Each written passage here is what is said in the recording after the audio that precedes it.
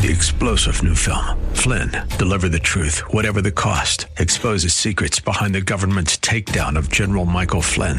Flynn knew what the intel world had been up to. He ordered the first audit of the use of contractors. This set off alarm bells. He told the truth. He was the most dangerous person for Donald Trump to hire. They had to get rid of Flynn. Flynn, deliver the truth, whatever the cost. Available now. Watch it today. Go to salemnow.com. salemnow.com. This program is sponsored by North Valley Church of Christ. There's a message true and glad for the sinful and the sad. Ring it out, ring it out, ring it out, ring it out. It will give them courage new. It will help them to be true. Ring it out, ring it out, ring it out, ring it out. Good afternoon, folks, and welcome back to another episode of Redeeming the Time. I'm your host, Chris Macy, and I am the minister here with the North Valley Church of Christ. Well, man, the weather here in Arizona is fantastic. We got some good weather, but things don't look so great in the world, do they? Man, it is difficult. In fact, we look back at several years, and it seems like all the things that we would sometimes have confidence in have been eroding away. Would you have said 4 or 5 years ago that we had some of the best medical care in the world? I mean, you could say that we had some confidence in that. And then the coronavirus came around. And oh man, people's confidence in our medical system really eroded. It looked like our economy could not be stopped. And boy, it has been sputtering. It looks like we're going into another recession. Inflation's going up. And now, after all the things that have happened with the coronavirus, the shutdown, now there's war. Russia and the Ukraine. Our confidence is eroding, isn't it? Proverbs chapter 3, verse 36 says, "For the Lord will be your confidence and will keep your foot from being caught." Confidence. You know, I was in the military, and I remember when I was in basic training, boot camp, part of our training was to teach you to have confidence. Confidence in your fellow soldier, confidence in your weapon, confidence in the gas mask. I got to turn on my cell phone audio off here. Apologize for that. But confidence in my gas mask. Now, we all know what the gas mask was for, but how do you build up your confidence in that? Well, they marched us all the way out in the middle of nowhere to this building, no windows. And I remember we were walking up to this building, and there was this yellow plume of smoke coming out the top. It was yellow. You can see all these other soldiers ahead of us. They were already there, and they were in line to go in. And then on the backside, you can see these, further away, these other soldiers, they were coming out. Their arms were outstretched. They looked like they were in pain. There was tears coming out of their eyes, snot pouring out of their nose. And I'm thinking, we have to go in there? And they right before you go in, they have you put your gas back on. Put it on correctly, make it tight, have a good seal, blow the air out. Then you walk in. The place is filled with smoke. You can feel it on your skin. They tell you, don't touch your skin, because wherever you touch your skin, it's going to burn. And so where the mask was pressing hard on your face and you started to sweat, you could feel it burning. And you could breathe, though, and you were breathing just fine. No problem. The gas was not affecting you. But then they tell you, take off the mask. Why? Why would they want you to do it? So you know that gas does hurt. It hurts. And that gas mask was protecting you. So we take it off. And they make you give a little speech. You'll say your serial number of your weapon and all this talk. So you have to breathe. And man, it was painful. Some people, not so bad. I remember for me, it was painful. I did not like it at all. Then they had you put the gas mask back on, blow out all the gas that's inside of it, and then you could breathe just fine. Of course, your gas mask is filling with all this snot from your nose. Then you come out, take it back off, and horrible. Horrible. But guess what? We had confidence that the mask worked. What is or where is your confidence with God? Do we keep this confidence above all other things in our life.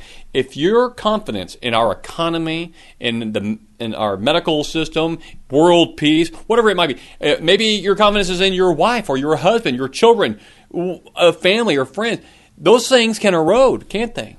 And if your confidence has been wavering, if you've been scared and worried and high anxiety, those are red flags that your confidence in God is not where it ought to be. So are we trying to fix all of our own problems in life without ever going to the Lord? I hope that's not the case. Where do we place God in our lives? How much confidence do we put in Him to help us through difficult times? So this afternoon, I want us to look at several examples. I did this Sunday morning here at North Valley. I want us to look at several examples in the Bible about confidence. We're going to examine Gideon, Job, Israel, and of course, finally, ourselves. We're going to start here in Judges chapters 6 and 7 about Gideon. I'm not going to read through all of this. You'll have to go back and look at that. But I want to hit little bits and pieces here for us. But here, excuse me for the coughing, but Israel's, they're in trouble. They had turned their back, did evil in the sight of God again, so He handed them over to the hands of the Midianites for 7 years, chapter 6, verse 1. And finally, Israel called out to the name of the Lord, and He sent Gideon, an angel. And when the angel came to Gideon, he was in a wine vat beating out the wheat. He's got some confidence issues there. And the angel says to Gideon, who's there beating out the wheat, "The Lord is with you, O valiant warrior."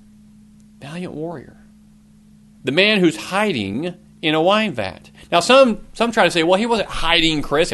He was doing something smart. The Midianites were coming, stealing their food, and he is doing it in the wine vat so they won't steal his food.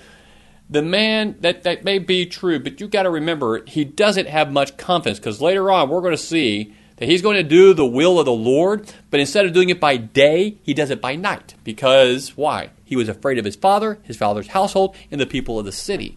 And we see that.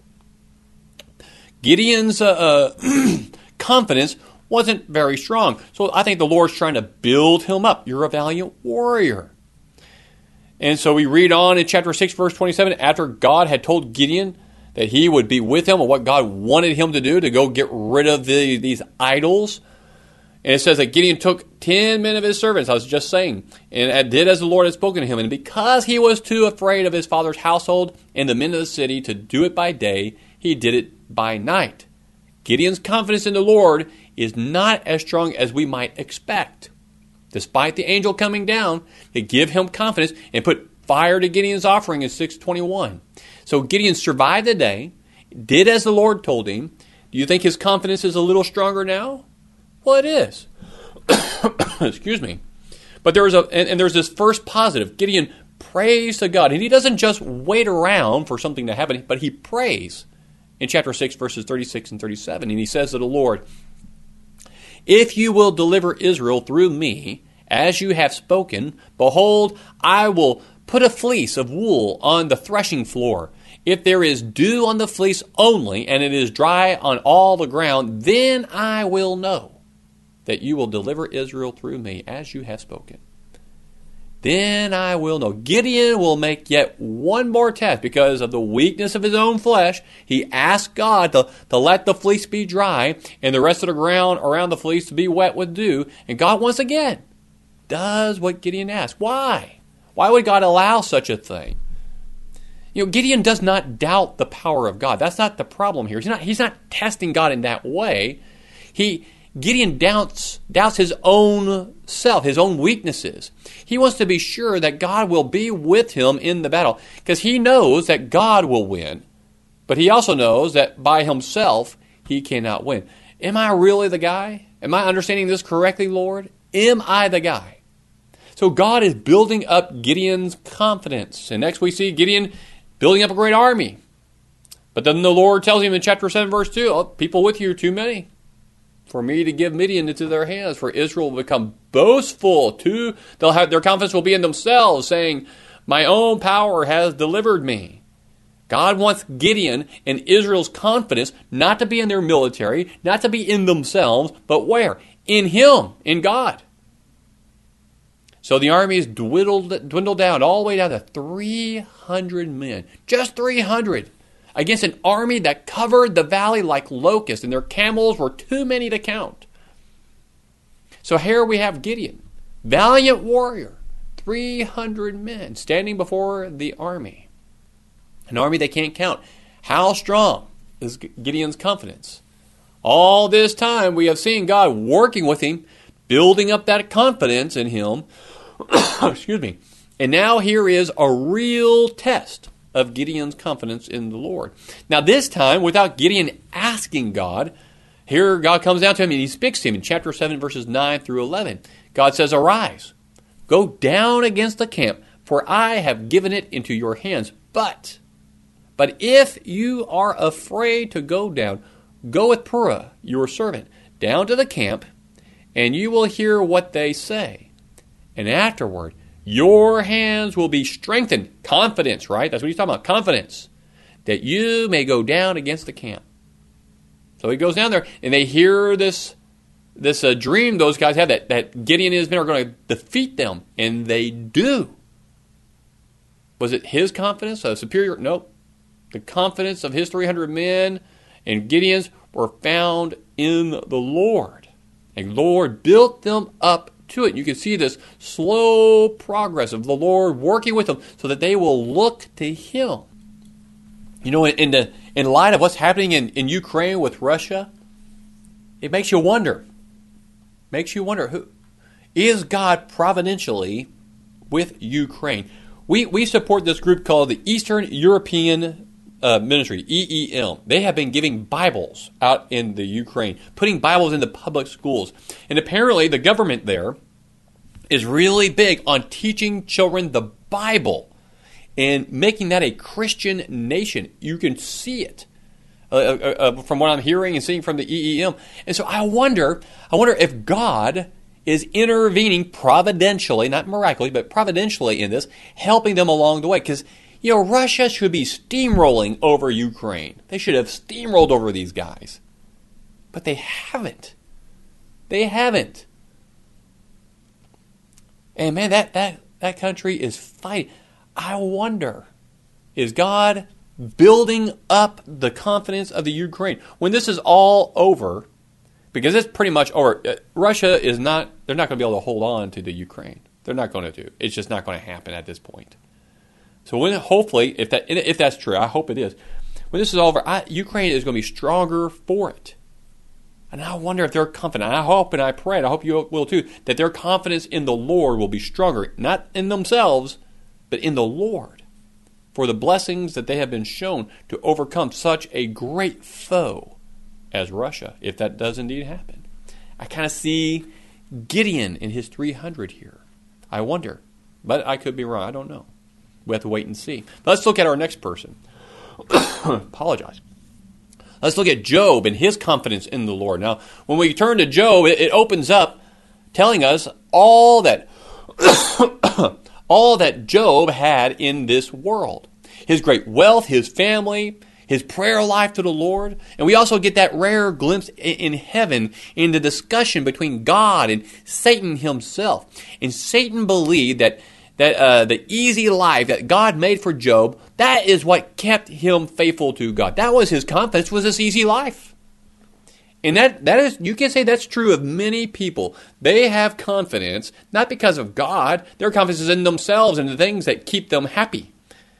But that wasn't true of Job.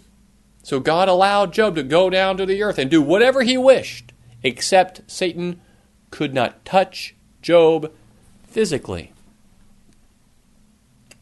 And we read about all the things that happen as the servants begin to come to Job. Oh man, I was out in the field with your animals, and these people come, they take them, they took all the animals, they killed all the servants, and I alone am left to tell you what happened. And as he was speaking, as the words were still coming out of his mouth, another servant ran up. Oh, I was over here at the crops, and a great fire or something came and destroyed all the crops and killed all the servants, and I alone am left to tell you all these things. It was a raid. And then, as he was speaking, again and again and again, another comes also and says, while Your sons and your daughters were eating and drinking wine in their oldest brother's house. And behold, a great wind came from across the wilderness and struck the four corners of the house. And it fell on the young people and they died. And I alone have escaped to tell you. Everything that Job owned, everything taken away like that in a flash, one after another. Even his offspring, his family tree ended. Yet Job's hope, his confidence was not in his wealth, not in his family. And it says that Job arose and tore his robe, shaved his head because he's mourning. That's horrible things to happen. So he's in grief.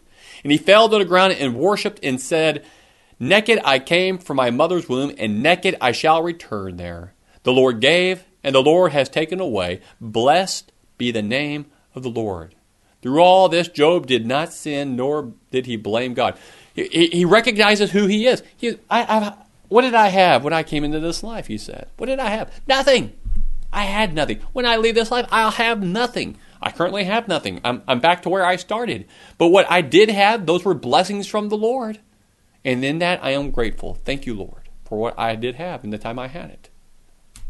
What an amazing attitude. Could we do this? Could we have that kind of attitude? What was it about Job that kept him faithful to God? Why was his confidence in the Lord so strong?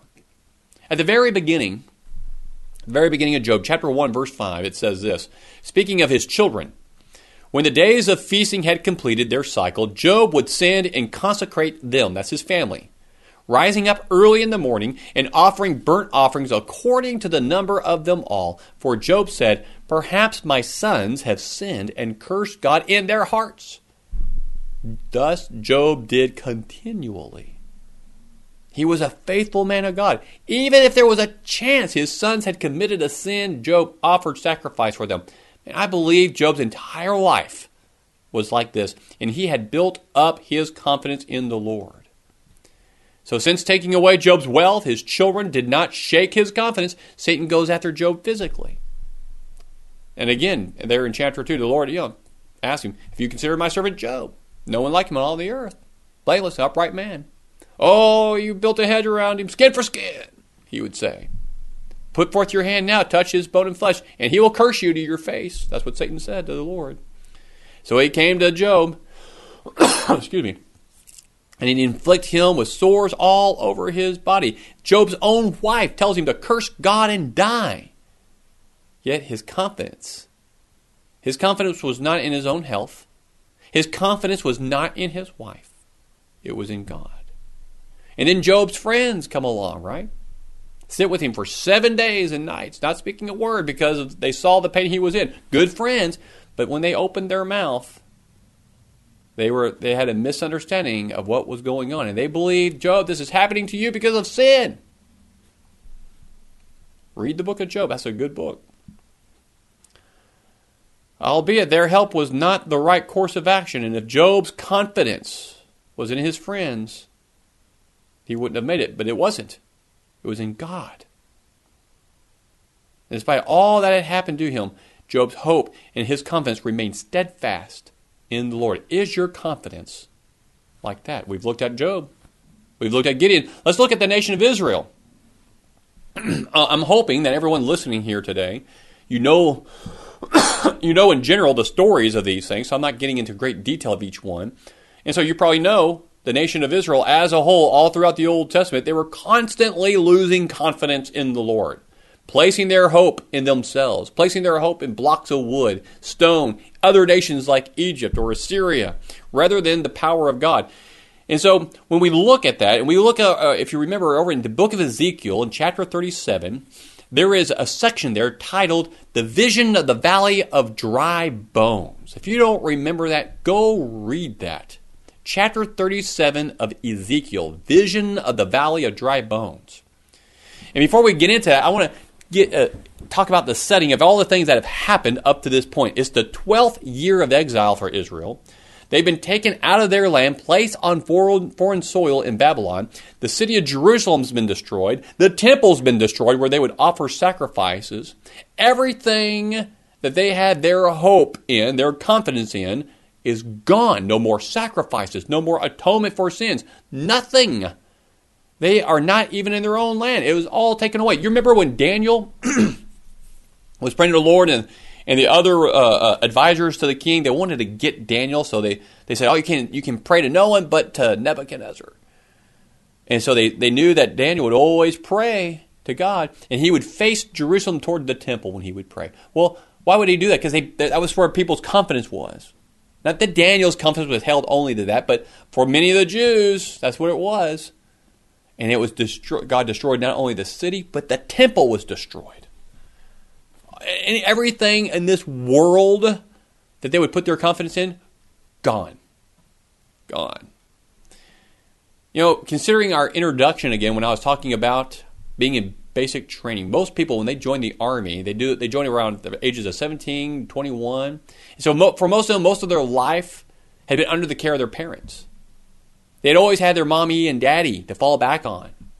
But joining the Army, they needed to realize that mom and dad were no longer their source of confidence. And so the drill sergeants would just drill that into them and just beat them down. And that was the point. That was the whole point of that first month of basic training, is to beat you down. So you would understand there is nothing and there is no one who's going to help you. You got nothing. All you can rely on is your fellow soldier and your weapon and your gas mask. And that's what they did. And then they'd build you, once you get to that point, they would build you back up into the soldier they wanted you to be. But they needed it first to show you those things you did rely on, those are gone. All you got now is the Army. Where did they learn to do that? They learned it from the Bible. That's what God did to the people of Israel. And so the vision, back of Ezekiel chapter 37, God shows Ezekiel what kind of state Israel is in. They are very dry bones. They're dead. They have lost all material hope. Everything they had put their confidence in had failed them and did not work as they had thought they would. Ezekiel 37:11 says this, Then he, God, said to Ezekiel, Son of man, these bones are the whole house of Israel. Behold, they say, our bones are dried up, and our what? Our hope has perished. We are completely cut off. That's exactly where God wanted them to be. Now's the time. Now is the time for Israel to come back to her senses, return to the Lord. In times past, God would use people within the nation of Israel to bring them out of bondage or save them from the other armies. This time, God doesn't use armies. He does not use Israel, but through the Persian king Cyrus, Israel goes home. 2 Chronicles chapter 36. Isaiah prophesied about that in Isaiah 44, 160 years before the rise of King Cyrus. And God further explains in Ezekiel 37, 12-14, Therefore, prophesy and say to them, Thus says the Lord God, Behold, I will open your graves and cause you to come up out of your graves, my people, and I will bring you into the land of Israel. Then you will know that I am the Lord, when I have opened your graves and caused you to come up out of your graves, my people. I will put my spirit within you, and you will come to life, and I will place you on your own land. Then you will know that I, the Lord, have spoken and done it, declares the Lord. Man, that is awesome. And doesn't that, you know what that is right there, what he's talking about? For the Christian today, even though a lot of think that baptism, it's just a sign, you don't have to do it, but that's not what the Bible says. 2 Peter 3:21, baptism doth now also save us. All throughout the book of Acts, baptism is obviously important, and you can see the symbolism even right here. Paul talks about it in Romans chapter 6, that baptism is being buried in a grave and raised up into a new life. You have to die. And when you do that, when you die to self, God puts a new spirit in you. This is not miraculous. It's not the Holy Spirit. It's the Spirit of Christ. It's the life He wants you to have. That's what He's telling the people of Israel. I'm going to put my spirit in you. I want you to think like I do. Stop looking at this world like a man, but look at it from my perspective. Stop putting your confidence in those things. When we are buried into the baptism, we are buried into that grave, we die, being raised up as a new creature, added to the one new man. God puts us there. And if we're there, our spirit needs to go away. And we have to take on the Spirit of Christ. That's what's going on. That's why we have confidence. Because in Christ, we know we're going to heaven. Because He's the only one who can go. This world, nothing in this world is going to get you there. The United States Army ain't going to do it. Our economy ain't going to do it. It can be taken away like that. We've seen it happen. You think our medical is really good? That's going to keep you alive? Look what happened. I think these are wake-up calls from God to us. Don't put your confidence in these things. You better wake up. Wake up. Turn to the Lord. Have your confidence in Him and not in yourself. And I think we ought to be waking up. We got a lot of things to think about. When we see trouble coming, and when we are in the midst of a trial, remember people like Joseph, how in whatever situation he found himself in, and there were some bad situations, he kept his confidence in the Lord. He did not lose hope. Remember Gideon, how he sought after the Lord for confidence, and it was granted to him. Remember Job, and how by his manner of life and faith in the Lord, when trials came, he did not lose his confidence, but he remained steadfast. And above all, remember Christ, who while we were yet sinners, died for us and knows what you and I, He knows what we're facing in this world. Hebrews chapter 4, verses 14 to 16 says, "Therefore, since we have a great high priest who has passed through the heavens, Jesus, the Son of God, let us hold fast our confession. For we do not have a high priest who cannot sympathize with our weaknesses, but one who has been tempted in all things as we are, yet without sin. Therefore, let us draw near with" what? Confidence to the throne of grace, so that we may receive mercy and find grace to help in time of need. That's our confidence. Make the most of the opportunities afforded to you today, because tomorrow is not promised. All we have is right now. Remember that as we walk with the Lord, Lord willing, all the days of our life. Thank you. May you have a blessed and wonderful day. Ring it out, ring it out, ring it out. This program was sponsored by North Valley Church of Christ. To hear this program again, go to FamilyValuesRadio1010.com and click on the podcast page and find this program and many others right there on FamilyValuesRadio1010.com. 3-star General Michael J. Flynn, head of the Pentagon Intelligence Agency, knew all the government's dirty secrets. He was one of the most respected generals in the military. Flynn knew what the intel world had been up to. He understood its funding. He ordered the first audit of the use of contractors. This set off alarm bells. The explosive new documentary, Flynn, Deliver the Truth, Whatever the Cost, uncovers the facts behind this scandal. Flynn told the truth. He was the most dangerous person for Donald Trump to hire. I find out the worst enemy that I'm going to face in my life is right here in America. They took my assessment and they wanted me to change it. And I was like, I'm not changing it. They had to get rid of Flynn. With in-depth interviews, archival footage, and never-before-seen personal records of the man behind the headlines. I just felt like I was drowning. Flynn, Deliver the Truth, Whatever the Cost. Available now. Watch it today. Go to salemnow.com. salemnow.com.